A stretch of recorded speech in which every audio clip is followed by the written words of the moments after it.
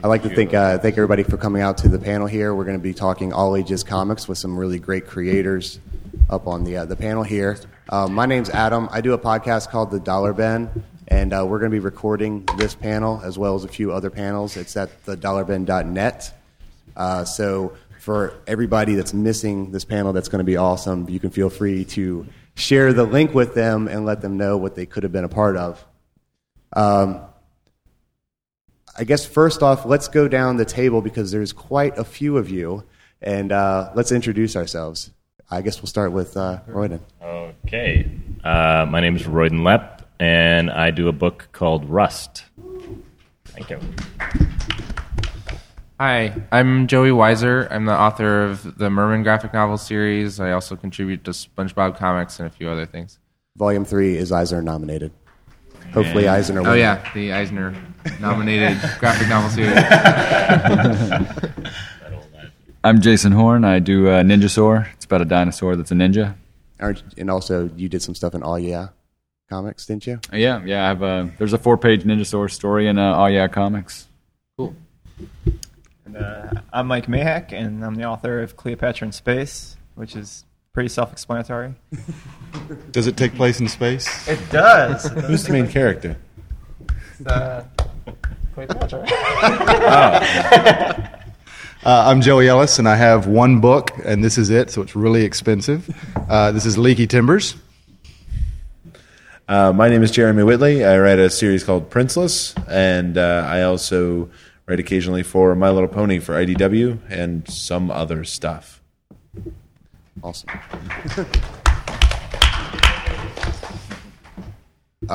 The first thing I want to talk to you guys about is, because this is an all-ages panel, I want to ask you about your target audience when you're writing. So do you consider your audience when writing as all ages, or is it... so what do you guys think about when you're writing these things?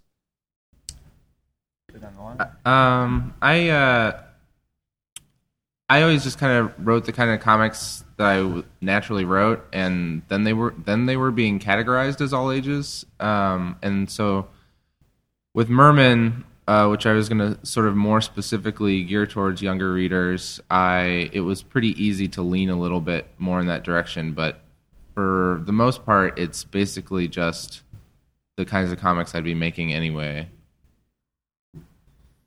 Yeah, I'm guessing that's probably what most people are going to say, is that this is kind of, we didn't set out and say, I want to do a book for kids or a book for all ages or whatever. We just kind of go with what the stories that we want to tell. And I have the same answer with Rust. I just started writing it not knowing if or how it was going to get published, really. And it was the publisher that said, if you took out like these 2 panels that are slightly violent, it would be an all ages book. And I was like, oh, really? And then when I read it through those eyes, I was like, oh, yeah. And that's the thing I'm most proud about my book, is that I've got kids that love it, and I also have adults that don't know that kids, that this is a book for kids as well. So. Yeah. When I started Cleopatra in Space, I didn't intend it to, I actually intended for a little older audience than kids, but then when I started the graphic novel series and noticed how many kids are really into it and kind of the responsibility that entails, I am conscious of it a lot more. There's a scene or at least a sequence in the 3rd book that I'm working on now, where she goes to a bar, a seedy kind of dive bar kind of place, and I had to write it in a way that wasn't sort of making it look like she's encouraging any sort of acts that kids might want to participate in. So I think I had it written one way, and then my editor came back and said maybe it's a little too edgy.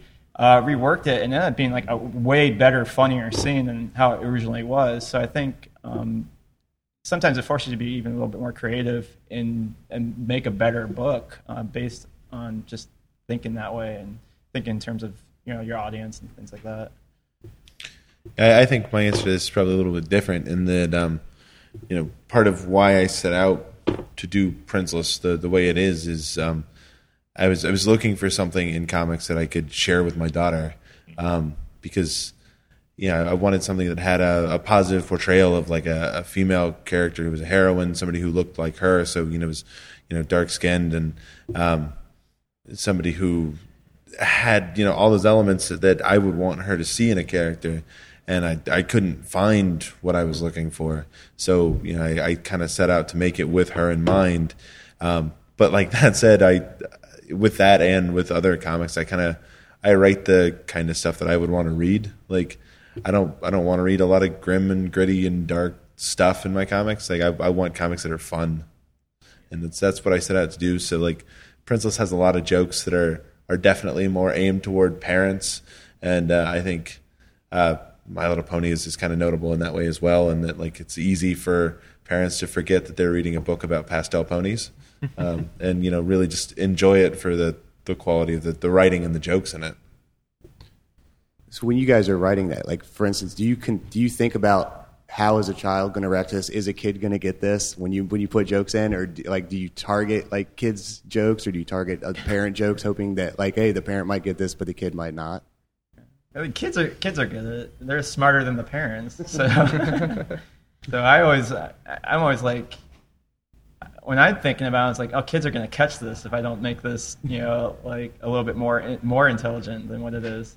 Because they'll catch it. They'll call you out on it too. They're like, why is this way? And so at a show, at your table, they will come to your table. I like your they're book, the most honest critics you could possibly have. Yeah. They're awesome. But yeah, they're really like, so yeah, Cleo was doing this in one panel, the next panel she's it's like when you watch a movie and like it switches off since nighttime. You're like, when did that happen?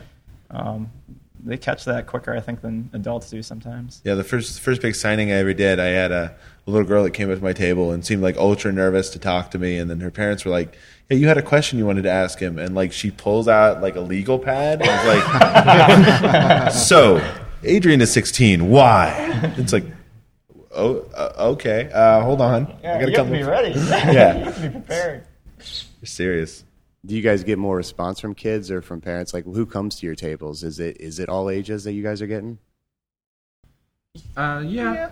It is all ages that I get, but it's been really exciting to see how much the kids do like the books. Like I tend to, draw some big, fun, bright characters on the covers and stuff, and so a lot of times when the parents are kind of doing something else, the kid will wander towards my table, and that's always satisfying.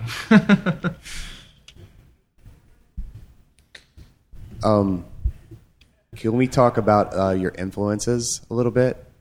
I will say inevitably in every all ages panel that I've listened to in preparation, Calvin and Hobbes comes up. So we can get that out of the way. If you guys want to talk a little bit about your influences. Yeah, I love Calvin and Hobbes. I mean, I'm not gonna knock Calvin and Hobbes. Rust is kind of a big, epic, serious, even a little bit sad story. I think that's the one thing I'm missing from a lot of other all ages titles. It's not actually very humorous. I'm kind of trying to make an epic out of it. So I think I'm a little bit more influenced by film that I've seen. I know it sounds really weird, but people are like, oh, they're like Rocketeer. This is a jetpack, right? And I'm like, yeah, I love the Rocketeer, but that actually wasn't in my mind when I sat down and drew Jet Jones for the first time. And then they say, well, it's like Iron Giant. And I'm like, yes, also a great film. I don't mind being compared to those at all. But I wasn't thinking that's not what was kind of fueling my fire when I sat down to draw this book.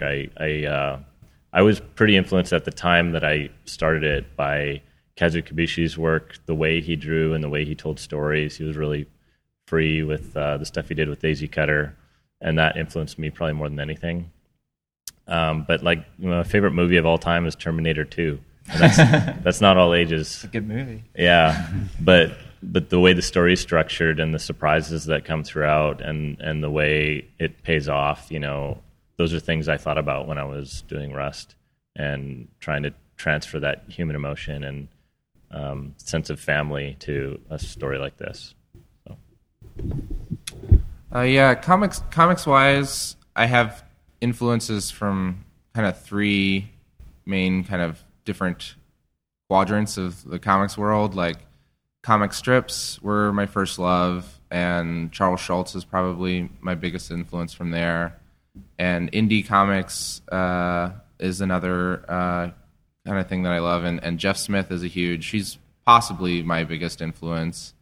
Bone is amazing. If anybody here hasn't read it, which I doubt, but and then I'm also really into Japanese comics and manga, and I have a lot of influences there. But the biggest one is probably Akira Toriyama. He did Dragon Ball and Dr. Slump and some other things. Koa is a really great all ages book that he did. I think we're kind of like what he was saying with the Rocketeer.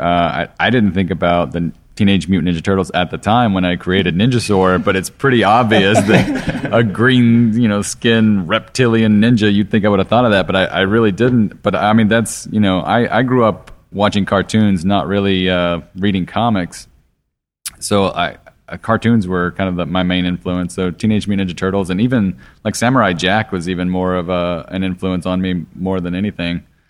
And, comics-wise, anything from, Kirby comics to, to Bone and, all the stuff that my friends do, all these guys. Yeah, that's true.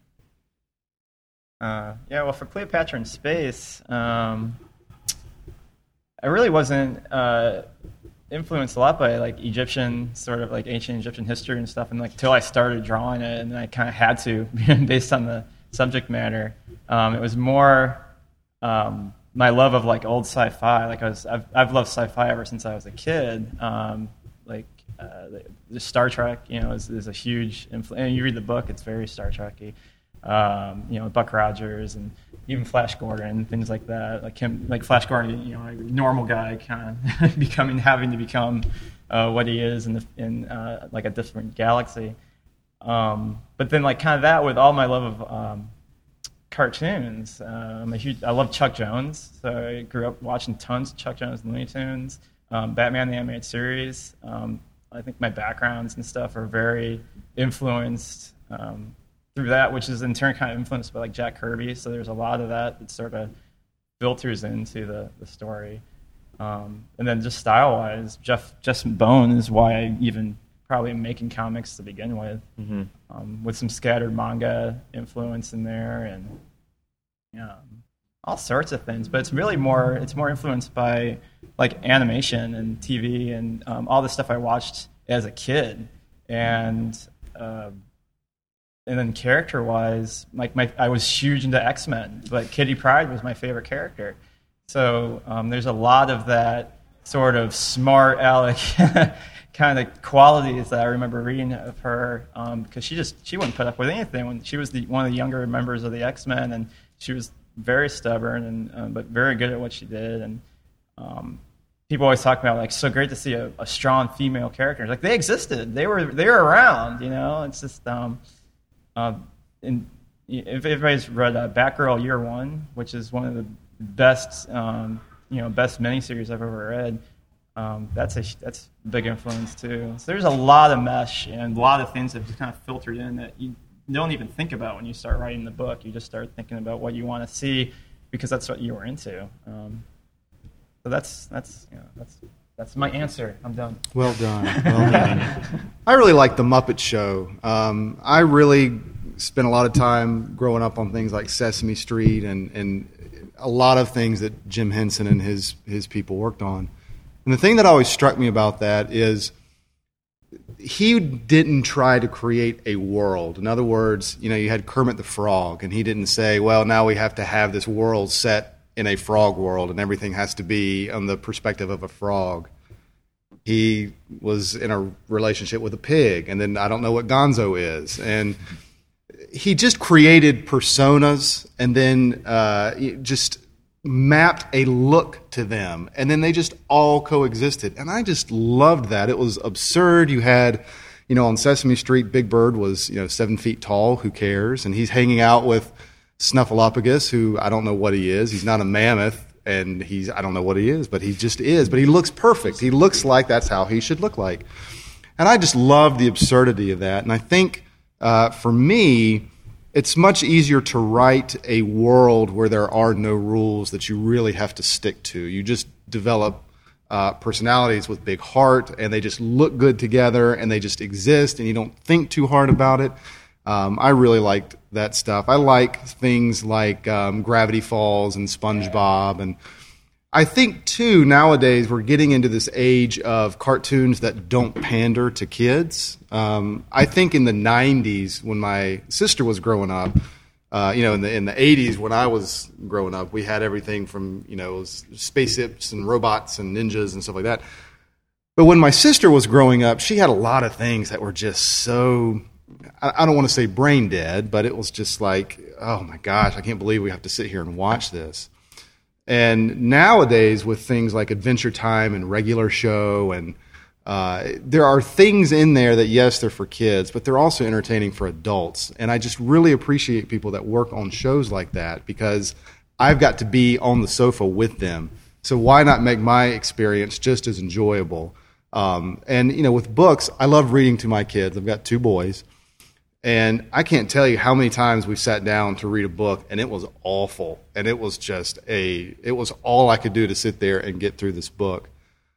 And so I just said, we've got to make something where I can enjoy it. And I might even read it by myself, but the kids will enjoy reading it. We'll enjoy reading it together and spend time.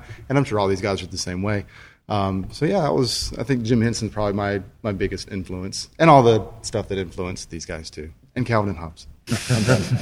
I tend to be influenced by a lot of things that they feel like they're for kids, but they have stuff for adults in them, or vice versa. Like they feel like Jim Henson, other Jim Henson stuff is like that too. That like it feels like it's for adults, but has Muppets in it, like Dark Tower or Dark Crystal, and like you look at stuff like Labyrinth, that like it has this darkness that like a lot of kids stuff seems to be afraid of having, but like that kids really go for. And like I love that kind of stuff, and things like The Princess Bride, which like I loved as a kid, and best movie of all time. Yeah, and like I watch it now as an adult, and I'm like, how did I enjoy this as a kid? I didn't understand half of this stuff, but like as a kid, I still loved that movie. Things like that, and I think now, Adventure Time is a good example. My daughter and I have recently started watching Steven Universe, which like is a fun kids show that has like so much depth behind it that they kind of let you have peeks of the mythology in between, and you're like, wow, there's a lot to this. I thought I was watching a goofy kids show for the first few episodes. No, it's a lot deeper than that. And I'm a big fan of both the Avatar series, Last Airbender, and Korra, that have they have that sense of fun. But at the same time, there really is there are serious consequences and serious bad guys and serious conflicts, and they don't shy away from that just because it's something that is ostensibly aimed toward kids. And My Little Pony: Friendship's Magic does that to some extent as well, and that they have some big serious conflicts, and they have a lot of jokes that are kids will appreciate, but adults will appreciate on an entirely different level. I like. Stuff with good writing that it doesn't talk down to kids is great. I think that's the big difference too between an all ages material and kids material is the consequences. You could have a kids show and things happen, and the next week everything's resolved, everything starts over again. But when you have a show that's something, there's repercussions for what the characters are actually doing. Avatar characters actually died on the show. Yeah. I think that resonates not only for the adults, but gives kids something real, and they respond to that sort of realness, because they're living in the real world, Yeah. So they're going to grow up with that. So I think that's one of the biggest differences. Yeah, I think kids stuff that has a little heft or a little darkness in it. I was really attracted to Tolkien stuff when I was a kid, and that has just that sense of impending doom and everything that is just there, just behind everything the whole time. Like you mentioned, Labyrinth is for like that. The Dark Crystal's like that. Legend. I mean, all those were things like early '80s kid stuff was dark. Yeah. It was really dark. I think we all kind of come from that generation too. We grew up. We're all sort of '80s kids. So I think that's like why we're seeing a lot of that sort of resurgence of that, because like now we're the generations creating stuff. So you're seeing a lot of it kind of peak, and even in movies the same way. We're seeing a lot of stuff that's sort of coming up from when we were kids. Yeah, talking about like dark movies or like dark tones to stories. Like I remember some of the movies that had the biggest impact on me, like The Secret of Nim. Oh yeah, They wouldn't make a movie like that anymore. You know, like that was full and scary. It wasn't even CGI. No. Yeah. Well, there's that. They wouldn't make that anymore. But that and Dark Crystal, like those are the ones that really stuck with you at just the right age when you were, you know, you were just a little bit scared, but not too scared to shut it off. You wanted to keep watching and see what happened. And maybe it was too old for my younger sister or something like that. But for us, that kind of emotion affected us so deeply that those are the movies that we remembered. Yeah.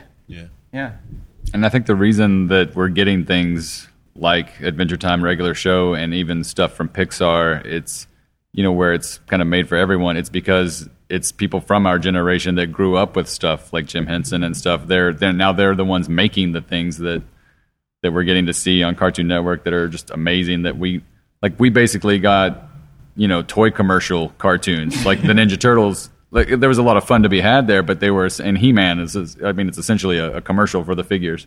But now we're getting these amazing stories because we can do more. We can, you know, We're in control now. yeah. A couple of you guys brought up Bone, and I know Mike had talked about his scene in Cleopatra in Space with the bar, and we all tend to consider Bone a very all ages book, but there is discussion about the drinking and the smoking that takes place in Bone because a lot of it takes place in a bar. And it gets real violent towards the end as well. Yeah. Where do you guys stand on like that as an all ages thing? I mean, is it like where you said you wanted to tone down your bar scene a little bit? Bone doesn't really do that. Well, it's a difference between like showing something and then a character's sort of desire to do something, and I think that's where the difference lies. You have responsibility, I think, as your character. That these are the characters the kids are going to respond to. So let's say like Bone, like there's drinking, but there's not sort of there's not like this, we have to drink, I want to drink, and like Thorn, who's the hero pretty much of the series, you never see her going in there and into a bar, but like it works with Smiley because he's sort of an antagonist, not Smiley, I'm sorry, Phony. So and with the Bones, it's sort of unclear what their ages. Yeah, that too. So they're fun characters, but you could say that they're adults. Yeah, but it goes if you don't have those the kind of repercussions and things. If you don't show something that's real, like the violence at the end, there would be no sense of like depth to the story. It would just fall flat, and kids would recognize that. Like it's like I got kind of I felt there should have been more. And that's why I think it's okay. I think they're going to grow as they read the story. That's kind of where I stand, at least. I think it's okay. You just have to be careful about how you depict it. Yeah, and it's a tough question because everyone's families have different standards for what they think is appropriate for their kids, and I think that to some extent it's okay to just say, I'm going to make the work I make and put it out there, and then it's up to you to decide whether or not it's appropriate for your kids. Mm-hmm. But within reason, you can kind of there's sort of that sort of like know it when you see it type thing where it's just you get an idea of like this feels a little too much, and it's just kind of a gut instinct, But if you were worried about pleasing everyone, you'd end up with nothing. Mm-hmm. On kind of the other side I find myself on often is looking at people's books that they're either pitching or they're looking to get out to a wider audience. And overall, it's a good book, but they have like maybe one curse word in there, like a character says "damn it" or something like that. And it's just like if you just cut that out, you're going to open more doors for yourself, and I encourage creators to edit themselves a little bit when you need to write the story you want to write, but then it's like, there's a great book that Archaea published it's a French translation called Billy Fogg, and it's like Edward Gorey meets Calvin and Hobbes. Like, it's this really beautifully illustrated, like really kind of disturbing little story about a boy, and there's a couple like disturbing but humorous to adults, like scissors in the eye moments and stuff like that. That's like, it's not even humorous to me. No, yeah, it's not even. I mean, in the context of the book, it's like it's a really dark Tim Burton-y feeling thing, And there's a few drawings. I was like, man, if he had just lightened this up a little bit, it would be funny and dark in a kid way. But he just took it a little too far a couple of times, and that closes the door to a big audience. And I think that you have to think about those things. I think that's where a good editor comes in too. Yeah, if you're working with a lot of the publishers out there, they have got amazing editors, and their responsibility isn't to write the book for you, but to kind of point those things out and give you suggestions and things. So I don't think their recognition gets credited enough. I don't think there's no way that Cleopatra be the book that it is without the editor that I have, and because we work so well as a team. Yeah, likewise with Russ. Russ wouldn't be half the book it is without my editor. Yeah. I mine just keeps sort of rising through the ranks at Scholastic, and I'm like, just stay with me. Don't go too far. I'm happy for you, but don't go away. I just lost my editor to Batman. Oh no! Like no. We talked about your books you guys have. We have most of them out on display here, and we talked about your influences. Can we talk a little bit about kind of how you got where you are now? Like, what came before Rust? Like, what led up to this? Yeah, sure. I know these stories could probably get lengthy, so I'll try to keep mine short. But I wanted to get into comics, and I didn't know how to do it. I just decided I was going to start drawing a comic, and I was going to self-publish it. And it was called David, a shepherd song. It was about the biblical character David. Fantastic. Oh, Thank you. Somebody brought copies for me to sign this weekend, which is crazy. So that ended up being published by a come-and-go publisher that was real small for a year. But that got me something that I could hand to other publishers. Zondervan, a division of HarperCollins, read David and asked if I had any other pitches, and I pitched them Rust. And worked with them for a few years without releasing anything, and then they closed the graphic novel division, and then I took a year off and shopped Rust around to other publishers in San Diego, and ended up going with Archaea. So there's a lot more detail in the story and drama than that, but it was kind of a fun ride, and it was all based on doing a whole bunch of work up front. And then having a publisher say, what do you have to show me? And being able to show a bunch of pages like, this is what I have. And it was satisfying that way. I don't have a like linear A to B to C story, so it's kind of hard. I've tried a lot of different stuff. I guess the easiest way to track my story to getting to Merman is I went to the Savannah College of Art and Design, and from there I discovered things like mini comics, making your own handmade comics and things like that. And I started going to lots of conventions where I would sell and trade and hand those out. And I met editors and fellow cartoonists over the years, and different work from like, I used to do a lot of anthologies, like the Flight anthologies and things like that. And I, dipped my toe in webcomics and stuff like that. My first graphic novel was called The Ride Home, and that was published by At House Books in 2007. And I actually knew because my very first published work was in the SPX anthology in 2004 that Chris Pitzer, the man behind At House Books, helped edit that book. So he and I kind of knew each other that way. And yeah, with Merman, I was making them as mini comics actually, and between the first and second issue, my friend Chris Schweitzer, that does the Krogan Adventures series, said that he gave me the contact to his editor, and I talked with him, and they set me up with a different editor, Jill Beaton at Oni, and she was really instrumental in suggesting like that I try to do it as a full color series and a lot of other things that ended up getting Oni on board with publishing the work. So I really appreciate her for believing in it. Well, I grew up, theoretically always wanting to make comics, and I went to art school and did some things here and there, but never really made an actual comic. Just kind of drew comic stuff. But then, I got into graphic design and I wanted to start drawing again. And because we kind of live in the greatest time ever to be a comic creator, I just Googled stuff.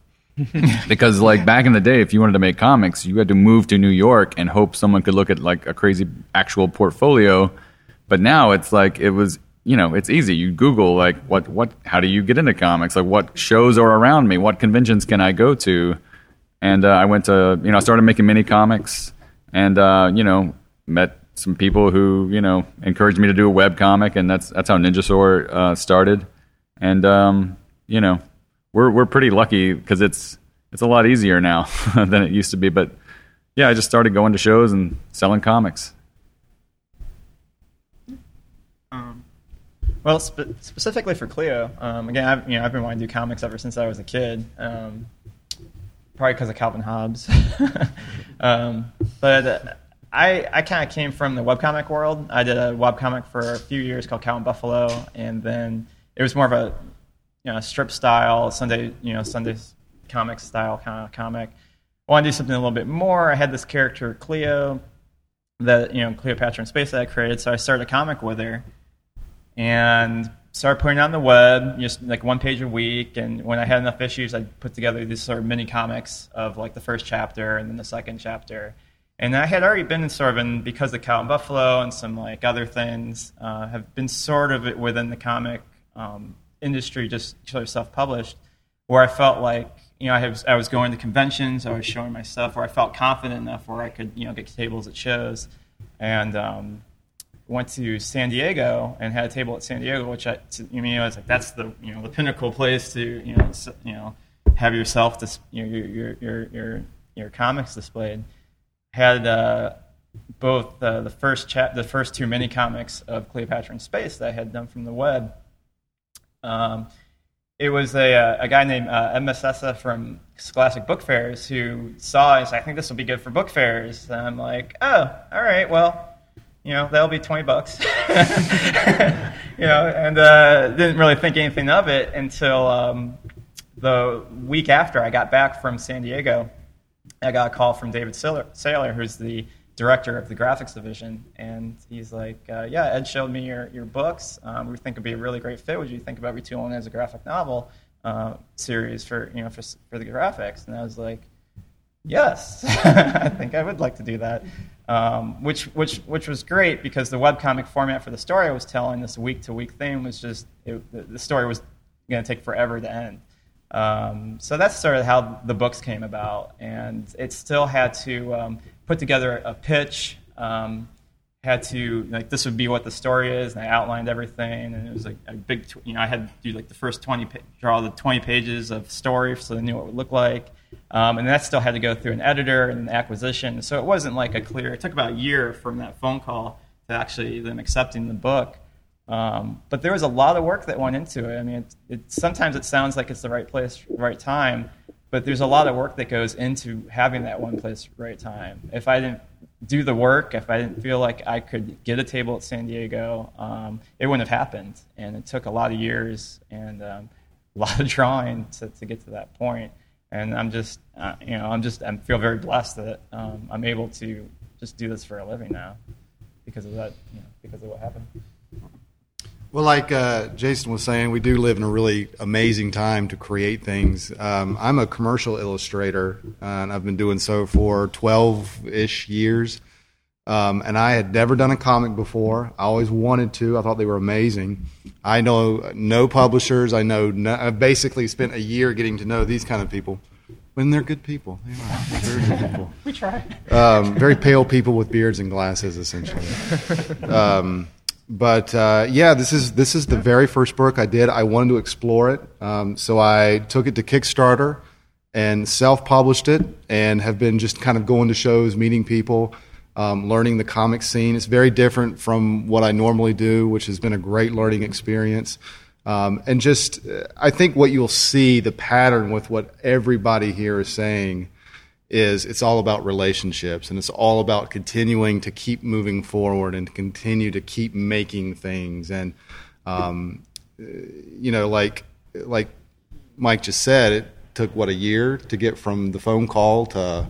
Yeah. So I mean, a year. I mean, think about that, a year. And meanwhile, he's not sitting in the dark. He is drawing and writing and probably crying and screaming at the sky. And I just kept working on Cleopatra. I kept working on the webcomic. So I think the lesson for anyone out there that's interested in making comics, who's like me and doesn't know anybody and is really trying to get their feet wet, there's really no excuse to not have something made. Kickstarter is a great platform, and this book is about a year old. And since then, I think a lot of other sites. I know Indiegogo is out there, and Patreon's out there, and there are so many other great, crowdfunding sites that help people like me make stuff like this. So it's been great learning experience, and I love it, man. It's fun. Yeah, my getting into comics is a little different in that I was always into comics as a kid, and then I moved to sort of Western North Carolina where there weren't any comic shops, and kind of forgot about comics. But went to school for English and creative writing, and came out of that having learned not to write any genre comic stuff or any genre stuff ever, because that's what they teach you in creative writing class.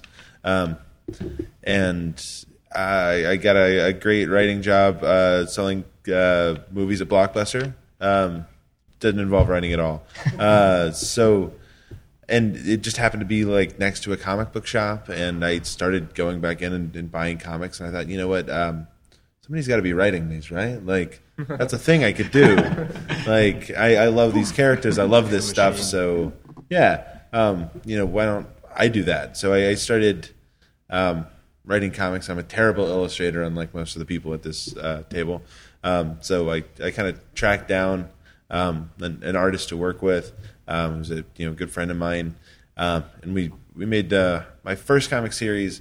Is this series called The Order of Dagonet, which lasted all of about, I think we got 6 issues out, which is all about like the mythological creatures of Britain return, and the only people who can stop them are the Knights of England, but they're all modern knights, so they're all actors and authors and rock stars and stuff. So our fate is in the hands of people like Elton John and Ian McKellen. So yeah, and that was fun. We were doing that, and while I was doing that, I started writing Princeless, and wrote the first issue, got it illustrated by a friend of mine. It was terrible, but like it got kind of in the right hands of Action Lab was just getting started up at that point, and it was very much what they were looking for. And in the meantime, my artist had kind of bailed because apparently he's not making the millions of dollars in comics he thought he would. So he did other stuff, and they set me up with a new artist, and we got nominated for some awards, some Eisner Awards and stuff. So that's doing all right. Not bad. Yeah. So what's the future hold for you guys? What do we have on the horizon? Jetpacks. For all of us. Yeah, for everybody. I'm working really hard on volume 4. Rust is a 4-volume series. It ends in the 4th volume. So I'm trying to finish that. It's going to be a little late. Other than that, I have a full-time job. I work in video games, so Rust is something I kind of do on the side. So that's why it happens a little slower than other people. But I think that's the biggest thing I'm working on. But there might be some other books that I'm talking about doing in the Rust world with the current story with the publisher in order to kind of hold fans over. We were talking about doing soft cover and stuff like that, and some things that we could add to that would help gain some interest while I buy some time to work on Volume 4. So. Volume 4 of Merman is coming out in September, and that's the main thing that I'm working on these days. My wife and I do some freelance coloring and stuff, but Merman in September. Look out for me in SpongeBob Comics because I'm a pretty frequent contributor to that.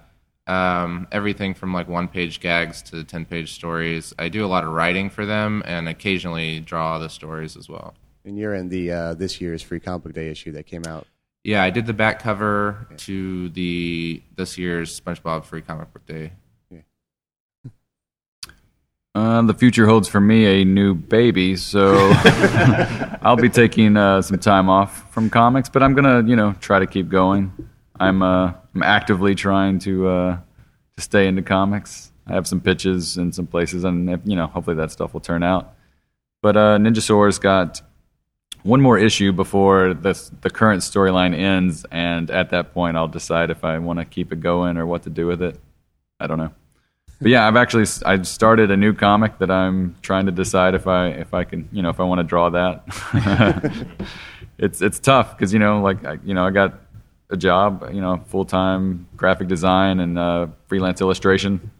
So it's comics is very much a passion for all of us. It's not easy to make a living at it. So but I'm gonna keep trying. Yeah, I'm in the middle of coloring the third Cleo book, which is it's also taken me a long time to get that one done. It's been an ordeal, but it is Cleo is pretty much what I do work on. But I was telling somebody it's like I'm not getting faster at doing it. I just keep becoming I think better at what I'm doing. So I keep creating more and more challenging things for myself to do, which makes each book keep longer and longer.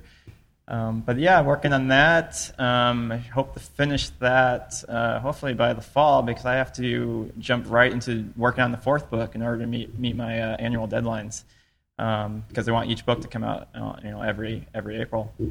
And then hopefully those sell well enough that I can do books 5 and 6. So who knows? And then there might be some stuff that comes up that surprises me, keeps me busy. So we'll see. I'm working on the second book, and I'll sell it for $1 million, and that's all I've got written down. So that's a good plan. Thanks. I think so too. Yeah. So let's see. The third volume of Princeless just wrapped up, in which we actually introduced a new character who's going to have an ongoing series of her own from Action Lab as well. It starts in July, called the Pirate Princess, and then. This month, the fourth volume of Princeless started up on Wednesday, and that is going to be running through September with a trade coming out in October. I've got I just finished a 4-issue story arc of writing for My Little Pony. I've got another story, one-off story in that's coming out at the same time, and hopefully another one that gets approved by Hasbro so I can write that. And then I've got my first Marvel story coming out in Secret Wars, Secret Love in August. So I'm doing a Misty Knight and Iron Fist story, which I'm really excited about. I guess we have time for a couple questions. There's a ton of people on the panel, so it runs us down a little. Sure. So when you were talking about having to edit yourself, it made me just remember how, practically all if you look at the Amazon page for Rain and Telgemeier's drama, which I think I might teach next semester, practically all the negative reviews are complaining about how it has homosexuality in it. And I've also been hearing a few recent stories about, there was that case in California where a student tried to censor a bunch of comics or to get a bunch of comics banned from her local community college. So I guess the question is, have you all encountered any attempts to censor your work, or is that something you've ever had to deal with? And could you maybe speak to that? My editor at SpongeBob Comics said something that stuck with me once, where he said it's a lot easier to go for it and really write something that's kind of out there and pushing it, and then have your editor or whoever tell you to pull back, than to start with an already sort of muted, dull idea. So I try to think that way, and but I've gotten sort of more comfortable with what he accepts and things like that. And then as for out in the world, like occasionally I'll come across a review that'll say, Merman seems good for kids, but it has some fighting in it. And it's just kind of like, well, I'm sorry. You're not going to be able to please everyone, unfortunately. The new comic I was working on, I was trying to decide whether or not I should make a poop joke, and I don't have an editor, so I was like, yeah, I'm going to make a poop joke. That's about the only censorship I've had to deal with. Yeah, like surprisingly with My Little Pony, like I've never had Hasbro like censor anything. All of their notes are generally really boring. They're like, we're probably going to do something with this in the show, so don't do that. And it's like, oh, okay, well, I'll do something else. It is very little to like fight with them about. So that's been fairly easy. We'll see. I don't know how long it's going to take before somebody boycotts Princeless, because it's going to happen eventually. Representation is a big thing in the book, so I'm sure something's going to rub somebody the wrong way at some point. I'm looking forward to it. Any other questions? Okay, sure.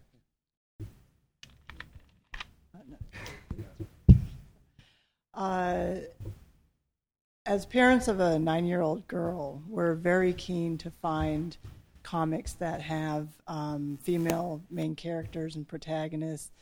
And we've enjoyed Princeless and Cleopatra in Space immensely, so we're following those two series.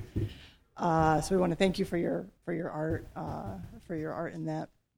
And for the rest of you who, for anyone who hasn't considered doing a female main character, would you in the future? Because I think this is an underserved audience, and I'd be interested in hearing your thoughts about if you'd consider doing that in the future, and also if you could touch upon the state of girl characters in comics and where that's at and where you think it's headed as far as the diversity. I've struggled with that question a little bit because I want comics for everybody in that way, and I grew up at a time when comics were for boys, and that was it. I love where we're going with comics, that there is really something for everybody. Sitting next to Nate Simpson on Ars Alley, and he has a girl protagonist in his book, even though it's not an all-ages book, and he was like, I guess I need to show that to people because it's important these days. And I said, yeah, you do. The reason I struggle with it is that all my books, even in the stories that I have in the back of my mind, they all seem to be about young boys. And I thought about that for a long time. Like, should I try to reach out into other characters, genders and ages? But the stories that come from me are like based on those passionate, engaging moments of imagination that come from my childhood when I was a boy. And that's really what all my stories are about. And somebody told me once that you need to write what you know. So I only know what I want to read as an 8-year-old boy, and that's kind of who I'm writing for. And I'm ecstatic when I find out that girls like my book, But I have to kind of just keep doing, writing for that little version of me. And that might shut me out of some exciting opportunities, but I can't really compromise my, kind of what drives me. But I think we're in a really, really great time, and I feel like it's probably only going to get better. Mm-hmm. So. Yeah, I think for a lot of the similar reasons that you were saying, I don't naturally envision stories with the main protagonist being a girl, but I do think that it is important, and I do think that I wouldn't be opposed to writing that. I would want it to feel natural and not like I was forcing it, right? But I found within Merman, there is a girl character who in the first book has a pretty minor role, but I wasn't expecting to do. She was just going to be another one of the classmates of the kids, and she just had a couple lines here or there. But I liked her so much that she has become a full cast member that is continuing to go on their adventures outside of school and things like that. And she's one of my favorite characters. And I do see that as a possibility that in the future, after I'm done with Merman, I could write a story for a girl. I would want to do it because it seemed right for the story, and it seemed like something I would want to do, not out of a feeling of obligation. Two of the pitches I've worked on recently have female protagonists, and that's not something I've worked on before. And I really hope that those books get to happen because it's something. I have a 3-year-old daughter, so it's something I think about a lot. So I hope those get, like, one is all ages and one is not. It's kind of a mature title actually, but it's something I care about and think about, and I hope I get to do. Well, I mean, for Cleo, when I started this comic, I honestly didn't even think about girls in mind as primary readership. I was just thinking of just everybody, because I was into female characters and I'm a boy, so to me it didn't really make any difference. And my son, I mean, he's only 3.5 now, but he could care less if the character is like he's more into Minnie Mouse than Mickey Mouse, So it's just kind of the nature of the book that I sort of write a female character for boys and girls is kind of my idea, and I try to stay true to it. I think I was fortunate to grow up with 2 sisters and a huge family of female cousins that I was surrounded with constantly as a child. So hopefully I get some of the voices correct, but. Yeah, I think it's very important to have a strong female protagonist in this world and somebody that girls can look up to and emulate, in the future, but also not to. I think a lot of times, and especially as we're going into this new age of a lot of female-centric characters, not to water them down, keep them real, make them have problems, have them struggle. Do things that are wrong, do things that parents might not like to see a character do, but then have them grow. And a lot of times they start off as like perfect sort of embodiments of what we want, or what we feel girl or a female, whoever it should be. And I think that's where we get off track. But I think we're definitely moving in a positive direction. And there's some great stuff that's creeping up. Maybe not just for all ages, but like just even through the Marvel and DC books, things are really looking bright. And I'm really happy to see what's kind of coming up. I think we're. Oh, I don't know if we're all talking. Yeah. I was just going to say, kind of going back to like, one, my book is so stupid that it's really like there was no thought into anything about it. I mean, it's written in English, and there's like a story, but that's about the level of it. But again, I want to go back to, I keep talking about Big Bird, but I remember growing up, and I had no idea if Big Bird was a boy or a girl. And I really respond to characters that are just so gentle, and there's not really any kind of a gender bias going on. I don't know. The humor just comes out, and the personality comes out. A lot of the Muppets are very gender neutral, and I would even argue that like SpongeBob, I realize he is a guy and he's wears a little bow tie and stuff, but I don't think of him as boy or girl. He's just a SpongeBob.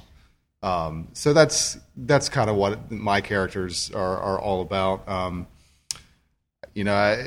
Shame on me for maybe not putting more thought into it, but honestly, my stories are so stream of conscious that it's amazing that they have a beginning and an end. So. Yeah, I've made the joke on panels before that I'm a 31-year-old man who writes books about princesses and ponies, and sometimes ponies who are princesses, and I'm kind of fine with that. I enjoy writing female characters. I feel like I could write nothing but female characters in every book that I ever write from this point on, and like it would never catch up with the gender divide that's in comics that exists right now. Like all of us could, I think, and never catch up with just the sheer number of like comics that are about guys punching things. But like that's in a lot of cases, those are characters that speak to me. Those are characters that are interesting, and unfortunately, in a lot of cases, those are both audiences and characters that are underserved. And that a lot of cases, like I enjoy working on stuff that like people haven't been whittling away at ceaselessly for how old is Superman now? 75 years. Like I was talking to an editor, I was like, I have no interest in writing Superman or Batman, but like Wonder Woman, who I feel like still just doesn't, like, people just don't get her. Like, I would love to write Wonder Woman. So, that's, I think it's some combination of, like, those are the characters I like, and those are the characters that unfortunately are not well defined in a lot of cases. Well, I'd like to thank everybody on the panel for joining us. I'd like to thank you guys in the audience for joining us as well. You guys are all going to be headed back down to the con floor. So you guys, any further questions or any more discussions, or if you have any interest in some of the books up here, they'll be down there and they'll be happy to talk to you. They'll be happy to sell you stuff. And just thank you guys for being out here and being part of this panel. Thank you. Thank you.